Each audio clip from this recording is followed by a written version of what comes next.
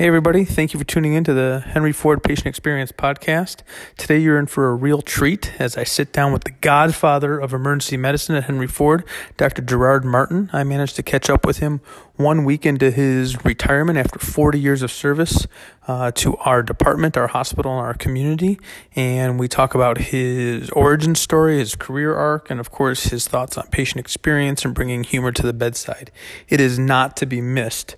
Up front, I want to apologize. I had some technical difficulties, mainly on my end when I was talking. The good news, of course, though, is that you're here to hear what Dr. Martin has to say, and I managed to edit out most of my voice to limit some of the technical difficulties we were having. But thank you for tuning in. I hope you enjoy.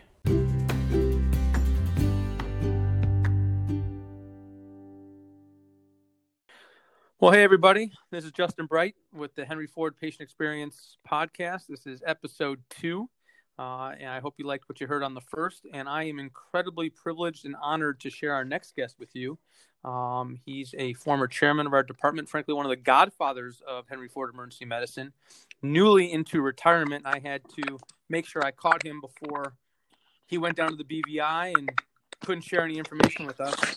None other than the illustrious Gerard Martin. Thank you for joining us today, Gerard. How are you? I'm great. How are you? I'm doing excellent. How's retirement treating you? It's been short. It's only been a week or so, but it's good. It's very good. And for those who haven't been around as long as you have, maybe haven't gotten to know you as long or as well as some others, how long have you been with Henry Ford? I came to Henry Ford in 1980, July, to do my emergency medicine residency. And where did you come to us from? Were you born and raised here in Detroit? No, I'm originally from New York. I grew up on Long Island outside New York City. My dad worked in the city all his life. And then I went to Notre Dame for undergrad. And then I never went back to New York after that. I went to St. Louis University for medical school and then here to Henry Ford. And how did you come to find Henry Ford? That's a good story. My roommate in college was Stephen Tomlanovich, brother of Michael Tomlanovich, the original chairman of the department. So I knew I wanted to go into emergency medicine. Mike was here. I did a rotation at Henry Ford. I actually really wanted to go to Hennepin County in Minneapolis, but I didn't get in there, and I got Henry Ford. So there's no way I was going to turn it down. So I ended up at Henry Ford, and except for a short period of time, I've been here ever since. Yeah, their loss was definitely our gain. So what was life at Henry Ford like back in 1980? It was very different. The residency program worked. You did a 1-year rotating internship that you could do anywhere, and then you came second and third year as a resident in emergency medicine. So I did a flexible internship at Henry Ford and then stayed on. The department was considerably smaller. It was over in the old M unit. I believe it was really, before that, it was labor and delivery. And it was not the greatest setup, but, we made it work, and it was an interesting situation. Sounds like it. Now, you had mentioned that for a brief period you left Henry Ford. When was that, and where'd you go? I never planned on staying in Detroit. I came here to train, and then I got married to a fellow classmate at St. Louis U, and back then they didn't have couples match. They didn't have any of that stuff. So my wife went to Northwestern to do internal medicine, but she decided she didn't really want to do internal medicine. She wanted to do derm. So our plan was I would finish emergency medicine, she would finish internal medicine, and then we would go wherever she wanted to go for dermatology. But she got so frustrated with internal medicine that on a lark, she applied to Henry Ford for dermatology. And at that time, and still, Henry Ford has one of the most competitive dermatology programs in the country. And frankly, my wife didn't think she was going to get in, but and that was in my so she started derm when I was a third-year resident, and that led us to 2 more years in Detroit. So then I, continued to work at Henry Ford, and I did some research, and then 2 years led to 3 years, and then 4 years, and then finally, in 92, I think it was, we decided that if we don't leave now, we're never going to leave. And so we pulled up roots and we moved to the Boston area. When did you become chairman of our department? I became chairman in 2007, I think it was. And what was that like? What did you get, or what did you learn by being a chairman that you didn't necessarily realize while you were just one of the docs working in the ED itself? Well, I never really aspired to be the chairman. I was perfectly happy doing all the things that I did, and I felt like I had a variety of different careers within my career. And being chairman was an eye-opening experience. You have to be very selfless to be a chairman because it's not about you, it's about the department. And I think to be effective as a chairman, you have to do whatever it takes. Take care of your staff docs, take care of the staff nurses, take care of everybody in the department, including the patients. And you have to really support them and be there for them and do whatever needs to be done for everybody else. And you really become second. And I think that's really one of the important characteristics of great leaders is they are selfless, and it's not about them. It's about everybody else. So I do want to transition a little bit more into kind of the purpose of this podcast, which is the patient experience, and really the yin and the yang of that is the physician experience.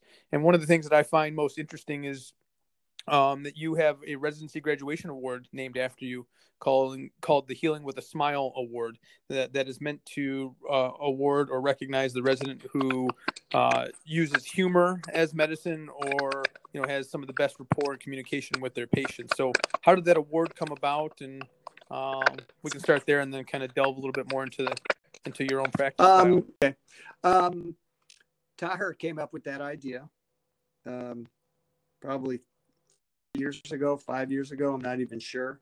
He wanted to recognize some of the historical personalities in the department. So he came up with that award. At that time, I had done,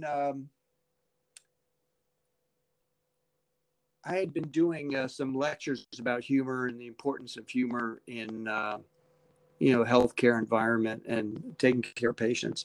And also, so that's how it came about. Gotcha.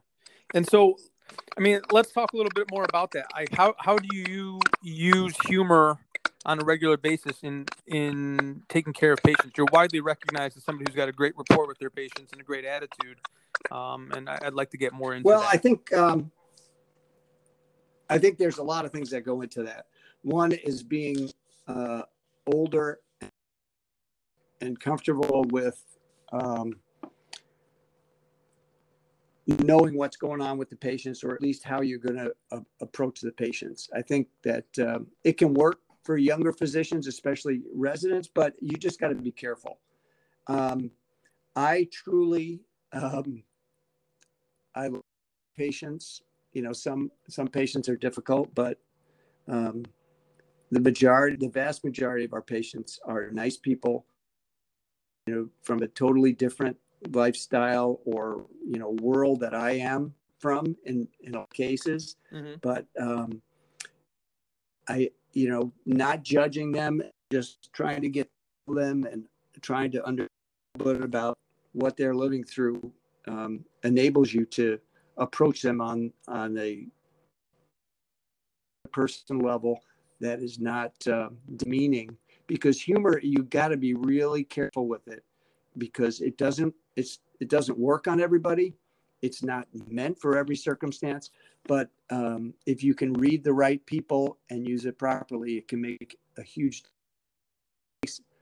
difference in their day and a huge difference in your day. When you come away after having a good laugh with a patient, the patient feels better, you feel better, even though there's 50 patients in Cat 2 East, it makes you feel better. So what do I do? Well, it depends on what the patient's got. If they're really sick, there's no time for humor. But one of the things that I do with almost all patients is I use the same jokes with everybody because most of them haven't seen me before. And then the ones that have seen me before, like some of our frequent flyers, I've got a rapport with them that they know me, and so I don't have to use the same joke. So the first thing I say to the patient is, how are you? And how are you feeling? And most people, even when they're sick, will say, I'm good, doc. How are you? And then your retort is, you can't be that good or you wouldn't be here. So what's troubling you? And that leads right into your, history of present illness. So I think that, and you usually get a little smile from that. And then a lot of times they'll ask about me, and I say, who cares about me? You're the person that's sick. But then that starts into something with a little laugh too. I think that it's really critical not to judge patients and just try to, take them for what they are. You're not there to judge them. You're there to take care of them and do whatever you can to comfort them. I like to sit on the bed. I like to hold hands with patients. I like to laugh with patients. And when I laugh, a lot of times, I'm leaning right into them and, we're sharing a laugh. COVID, has really taken a lot of that away. And it's, problematic. I think it'll come back eventually, but, right now is not the time to be hugging all your patients. But hopefully it'll come back. Right. I like to see humor in the circumstances when we can. I like to laugh at myself when I, make a slip up. I'm not afraid to, tell the patient about it and laugh about it with them. So I think that's it. Yeah, those are all wonderful points. And you actually bring up a lot of things that I've been thinking about a lot lately too. Yesterday I was working in a busy 2E shift, and it was the first time I actually sat down with a patient, like on their bed, since the pandemic started. And I noticed immediately that I felt good just sitting next to them and being able to talk to them and reassure them in a way that for the last couple months I haven't been able to. And I had also mentioned in my prior interview with Chris Clark that I noticed that all the PPE has really, obviously it covers your face, and it turns out my humor really relies on a lot of facial expressions to read my sarcasm and things like that. And now that that's blocked, I've realized a lot of my humor doesn't go over nearly as well as it was like saying in January and February. So I've had to adjust to that. That's really important because, the patient's got a mask on, you've got a mask on, you got the face shield, they can't hear you, they see your smile or your, frown or what. And it really makes it much more difficult. Yeah. And, a lot of times I successfully in the last couple of months, I found that it's best just to acknowledge it. Like it's basically like a third wheel with you in the room. And I think it's important to acknowledge the hazmat suit you have to wear or the riot shield and how scary that must be for the patient. But there are ways to make it humorous too. And I've actually found with the name badges that we're wearing now, the stickers, like patients have really appreciated seeing who's hiding under all that PPE. No, so, I think you're right. I think that's critical to acknowledge it and say, this isn't going to be like it really is. And absolutely acknowledging it, it gives you somewhere to go from there. Yeah, if you don't acknowledge it, then you can't kind of move on from it. It's just kind of there festering. What are some strategies you have for establishing rapport with a patient in the first place? And you had mentioned, sometimes patients are difficult to read. What kind of things do you find that you pick up on that let you know humor's available to you in the first place? Like this would be a good patient to inject some humor with versus, hey, it's probably not an awesome situation to do that here. Well, I think when they're really ill, they're having trouble breathing. I think, calm reassurance is really important. And then, take care of the problem at hand. And then you can maybe, after you've established that rapport, that you've made them feel better, then you can maybe use a little humor. But definitely the sicker somebody really is, the less humor becomes important at the onset. It can be very useful later to kind of allay their fear. But I think angry patients are, you can't use humor on angry patients until you can get beyond the anger. Because when you do, and I have, it just makes them more angry. So if you know, been waiting for 5 hours to get seen and they feel like hell, and you come in, they come back with, "Oh, you think this is funny? You think it's funny I've waited 5 hours?" Sure. And you've dug your hole deeper. So Absolutely. I think there's a lot of wonderful follow-up questions that all that brings up. And the first is, you had mentioned the unhappy patient. I think one of the things that all physicians really struggle with is, how do you best diffuse those situations in an effective way? And again, I'm not talking about the violent, combative patient. That's a totally different beast. But a patient who's got a legitimate reason to be upset about something. What are some things that have worked for you over time in terms of letting that anger in and being able to move past it to get to the crux of what they actually need from a treatment standpoint? I think you just got to listen. You got to take it, let them, you know, beat you up and down and tell you all the bad, and then just let them go.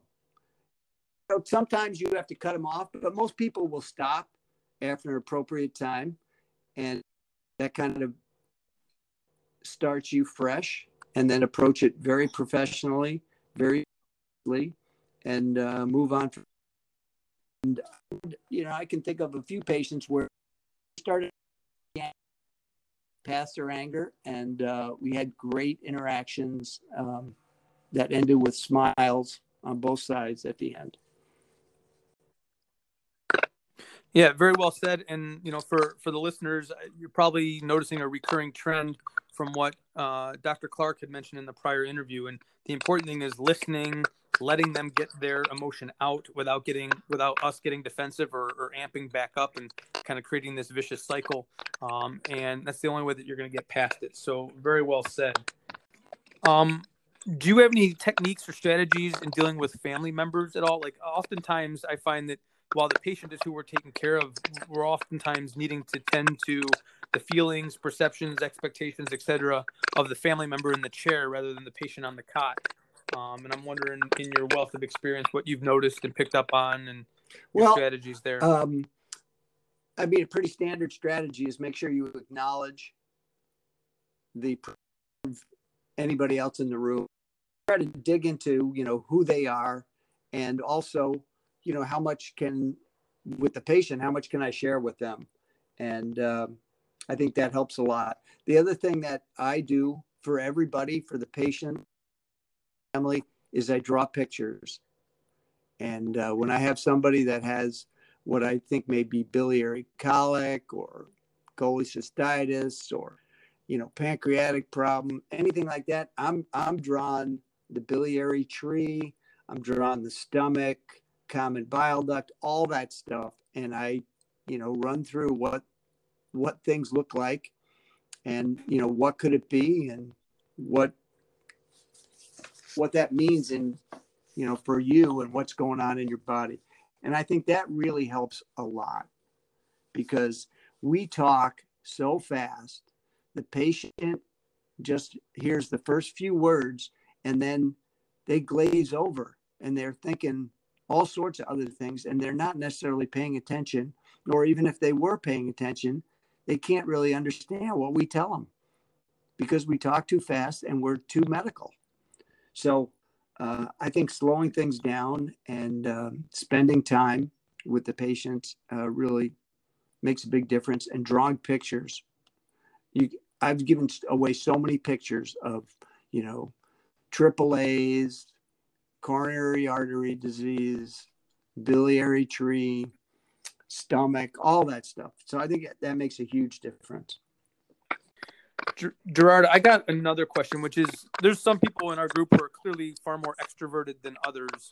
What advice would you have for people who are a little bit more introverted or wallflowers, or maybe a little less comfortable communicating or using humor at the bedside. Do you have any strategies for them in terms of how to Well, I think step that, out of that you got to comfort be zone? who you are. And if if you and you see everything pretty seriously, I mean, that's fine. And that's the way you are. You can't be funny if you really don't want to be funny. And so I think that's perfectly fine. Your patients, they may not like you as much, or they may like you more because you're not funny. So we'll see. One thing I wanted to mention was, as an attending, you have a special privilege in that you don't have to do as much grunt work with the patients when you're staffing cases with the resident. So I get to spend more time, better quality time with the patients, because I don't have to delve into all the little minutia.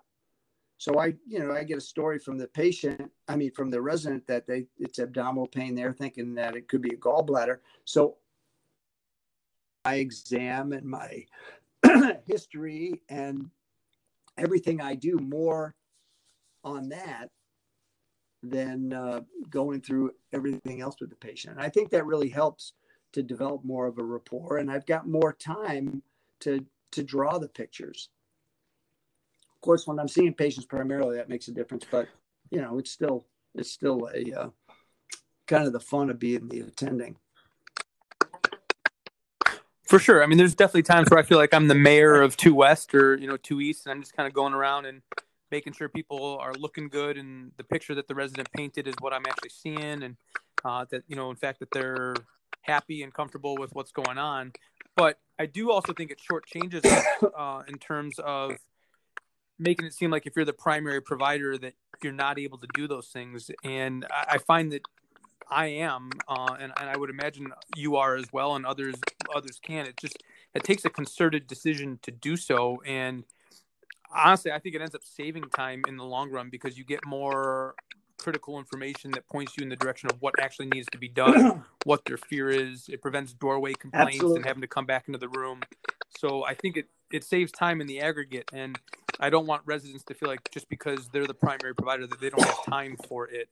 We realize obviously the time pressures they're under, but anybody can do it at any time. You just have to make a concerted decision to ask some different questions. Another chairman-related question, but really delving into your overall time with Henry Ford, is how have you seen the emphasis on patient experience change over time?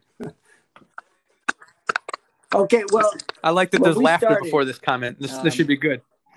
I mean, we always cared about the patients, but we didn't care experience. And we tried to do the best we can. We had, limited resources. We didn't have good enough staffing. And so everybody waited. Back in, I don't even know when it was, probably the early 90s, when you would come on shift on a Saturday night to work the midnight shift, there would be one person on midnights for Cat 1 and Cat 2. We weren't quite as busy, but we were still seeing probably 70 or 80,000, maybe even more. And you were covering the whole ER. The ER was backed up, 6 to 8 hours, and you had to take care of the whole place. And what you did was you put out fires. You were a fireman, and that was it. And if you were able to, on that midnight shift, see everybody by 7 had registered before midnight, that was considered success. So it was not. Kind of made me want to vomit my mouth a little bit. Absolutely terrible. We had a walkout rate. I started getting interested in this back in the early, mid 90s, I guess it was. So I started looking at, we got a computer system and we could actually figure out, our walkout rate. And I started looking at our LWCS, and it was in the teens, 14, sometimes 15. Wow. And I couldn't believe it. I couldn't believe that many people walked out. And then we checked the data again and we rechecked it and we couldn't make it go away. So we decided, it was time that we do something. And at that point, grants available through, I can't think of what it was. And then we had a really supportive administrator in the department. And then the VP that was over us was really supportive of it. So we got together a work group and we started just banging on the operations of the department. And we had this program where we did something new, a new process change every week, or at least every other week. So, this week we're trying this and we're going to see if it works, and we'll look at the data, and if that doesn't work, we're going to try something different. But it was amazing. We made huge changes, and we made big improvements in our length of stay and big improvements in door to dock, all that sort of thing. Do you recall what some of the large-scale changes that were most effective No, were? It was all the process changes. But I can tell you, did you ever hear about Lose Weight Monday? Okay. Yeah, I was actually just about to bring that up. And you referred it to me as Trim the Fat Monday, if I recall. But yeah, Lose Weight Monday. Okay, so explain that to the residents. What was that? In the department. And, some of it was us. But a lot of it, we had done a lot of work in the department. So we had solved a lot of the throughput issues that we owned totally. But we couldn't solve a lot of the problems that were hospital-wide. So, bed availability, consults, all that sort of thing. We couldn't really solve that. We tried to, and it was right when I became chief. I would bring this up to all these meetings and, we got to do this. We got to have an ER disaster plan, and nobody was buying it at all. They all talk a little bit about it, but when push comes to shove, nobody was going to make any steps to improve things for us. And so what we did is we went for a totally different approach. And there was some work being done on queuing theory in Boston. And there was a lot of emphasis really across the country on boarding and that sort of thing. So we thought, you know what, if maybe instead of trying to eat the whole elephant and in that old wise man's tale, what we would do is just try to fix one day. And Mondays, as now, are always the busiest day. So we thought, why don't we just attack Monday and see if we can fix Monday, and maybe week. And if we can fix Tuesday and Wednesday, but we'll go for the hardest one first. So we started this program, and I don't remember what year it was. It was around, probably 2008, maybe, or 2009. So we started the program we called Lose Weight, WAIT Mondays. And we made buttons, and we sent hundreds of buttons to everyone across the system. And we made a video that we sent out at the beginning of the year, New Year's Day or the day after, that talked about what the program was and why we were and how. And what we would do is every day, every Monday afternoon for a year, I would send out a report to all leadership across the system, including the very top, all the way down to unit managers. And it would have a story of what was happening on that particular day in the ER.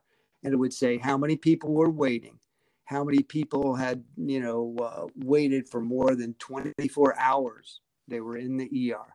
And it would be, it was a little bit sharp, purposely so. I would say, we got Joe Blow, is a 90-year-old male with metastatic prostate cancer. He came to the ER Sunday morning instead of going to church, and he's been in the ER all day and all night and he's still here on Monday afternoon. You had dinner with your family, went to bed in your bed, got up and went to work, and Joe Blow is still in the ER. And so it was very personal. And then on Tuesday morning, we would have a Monday mop-up report. And it would say, guess what? Joe Blow's still in the ER, still waiting for a bed. And then I would include pictures of patients when they, it was all with their consent. I had recordings of patients that would say, this is ridiculous. This is, we're not being treated like humans. And it went to Nancy Schlichting, who was the head of the system at that time, Tiny, a bunch of other very important people, and they got their attention, believe me. I was called into many people's offices about it. Several people told me, look, you want to keep your job, you better stop doing this. But I was committed to doing it. I did it for a year.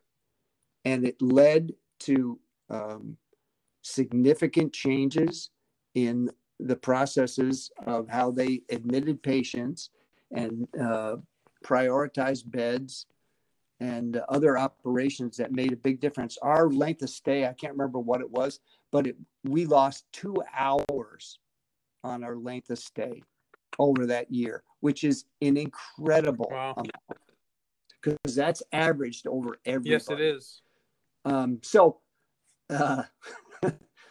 Well, that's, a really incredible story. So thanks for sharing that. And as an aside, real quick, I want to get something on tape just for the residents' education about left without being seen.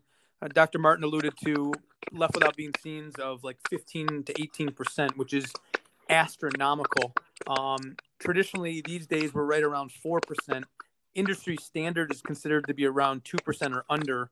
If you end up taking a job one day with a private group of some sort that's providing ED services to a hospital and you're left without being seen as north of 2%, trust me, you're not going to hold that contract very long. And it also lends to the point of a lot of people think, well, if they left, it must not have been an emergency in the first place. And I think we all know that that's not true. We've definitely seen people who've left the waiting rooms at Grace or DRC, Detroit Receiving or whatever, where they clearly had medical problems. They just couldn't afford to wait 3, 4, or 5 hours. It has financial implications in regards to downstream revenue from tests ordered, people being admitted, et cetera. And obviously, as we're seeing now with our record low numbers, you need volume to support your healthcare system, and you don't want people going to the shop down the street. Great. Well, Gerard, this has been wonderful. I've appreciated your time. Before we go, is there any other patient experience related things, or really anything in general, advice-wise, you'd have for the group, the residents, the PAs, whomever, kind of as some parting shots before you go off with your blissful retirement? To be a physician, to me, it's a privilege. You get to share the most intimate details of people's lives. They take off their clothes for you so you can examine them. And you need to treat that with the respect that it needs to be treated with, that it deserves. And the profession is, not everybody treats the profession with, not everybody sees the profession like this or acts like they see the profession like this. But I think truly it is it's an unbelievable job you have. It may not always seem like that, but it's really important, and you have so much power over patients to make them better and to make them feel better. You may not be able to cure them, but you can certainly make them feel better. So I think you just need to be aware of that. And when you're feeling down and like you can't take care of another patient, you got to think about that and think about why you came into medicine. Try to see the humor in things and try to share the humor with your patients. And take care of patients the way that you would want your family to be taken care of. And if you're not sure if you should, do a test or if the patient should go home or not, think, if this was my mom, would I feel good if I got a call that they were sending her home? Or would I feel like, you should have done this test? Well, if you feel like you should be doing something more, if it was your mom, you better do it for that patient too. And I found that it's also a good approach with consultants that, just like the patients, you don't know what the hell the consultant is going through. He may have 10 patients that are critically ill on the floor. He's gotten beaten up by his staff a few times. So you got to give them a little slack too. But when they don't want to do the right thing for the patient, I would often say to them, would you think that's really the right thing to do? What if this was your brother? Would you be happy about that? And more often than not, they'll come around and they'll do the right thing if you give them a chance. But the bottom line is that you're the patient's advocate, and you've got to advocate for your patients. That's your job. And all wonderful points. And actually leads me to one other question I really wanted to make a point of getting you on tape with, which is you've practiced for 40 years, and with the overall kind of focus on physician wellness and burnout issues in our profession now, what elements of our job or what elements within you or decisions you've made allowed you to practice for as long as you have? I think you got to be able to compartmentalize. You got to not take work home. And if you had a tough day at work, don't bring it home to your family. You got to try to talk it out with whoever you need to talk it out with. I was lucky in that I was married to another physician. She was a dermatologist, kind of at the other end of the spectrum, who didn't always understand what I was going through, but she always was ready to listen and help me deal with it. I think it's really important that you've got to have other interests, and you've got to compartmentalize those. I mean, you can't take work everywhere you go. You got to find something else to do with your time. Otherwise, you'll get swallowed up by medicine. And, that doesn't have to be bad. Medicine is incredible. It's so exciting. There's so many interesting things to learn, so many challenges that it's easy to get swallowed up by it. But you got to draw that line somewhere. Having a family is a great distraction. Having some hobbies is a great distraction. Working in an academic place like Henry Ford has been incredible for me because it allowed me to have different careers within my career. I was able to be an educator, especially in the middle of my career. That was my focus. I did a lot of research at the beginning of my career, which I never, ever thought I would get involved with.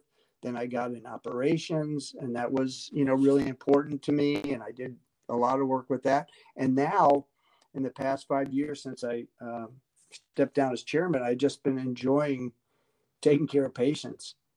And that can be a joy. What are the biggest parts of our job that brought you joy? Like, because obviously it's important to have outside interests, so it's not all work all the time, because I strongly contend that the job will never love you back, but you also need to find joy in the workplace. So what are the elements that brought you the most gratification or joy and kept you getting out of bed every day in the workplace for itself? Every patient. It's one of the beautiful things of working at Henry Ford. The homeless guy comes in having a STEMI. He gets the same treatment as the mayor. And, that's great. That's the way it should be. So doing the right thing all the time, treating everybody back, getting it back, and interacting with everybody. They talk about the Henry Ford family. And I mean, to me, it really has been a family. A lot of good times and a lot of fun at work, just having a good experience with everybody. One of the most gratifying things is watching residents who start out, they don't know anything. And then in 3 years, you feel like, this guy could take care of my family, take care of me. I'm good with that. That's probably the most important thing. Well, Gerard, thank you so much for your time. It's really awesome to hear all your advice and kind of your stories and experience along the way. I want to thank you for making the time for us and our team to share your knowledge, but more importantly, thank you for your role in building an incredible emergency department and place to come to work so I can continue to have a job and our colleagues can continue to have a job and take care of our community for a really long time. So thank you so much. I wish you the absolute best in your retirement, and I know we all hope to see your face from time to time. And everybody else, thank you for listening. I hope you liked what you heard. I apologize for some of the feedback and technical difficulties. I'll continue to work on it. And tune in next time for the next edition of the Henry Ford Patient Experience podcast.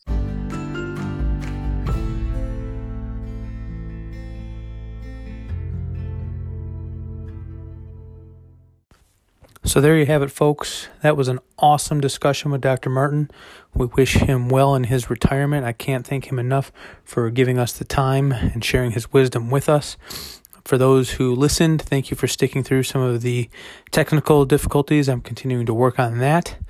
You'll notice in this podcast, there's a leave a message function where you can tap on it and actually leave a recording that I can use in a future episode if you want to continue the discussion or if you want to leave a suggestion, particularly if it's anybody you want to hear from, hear their story. It can be resident, nurse, attending, tech, PA, anybody.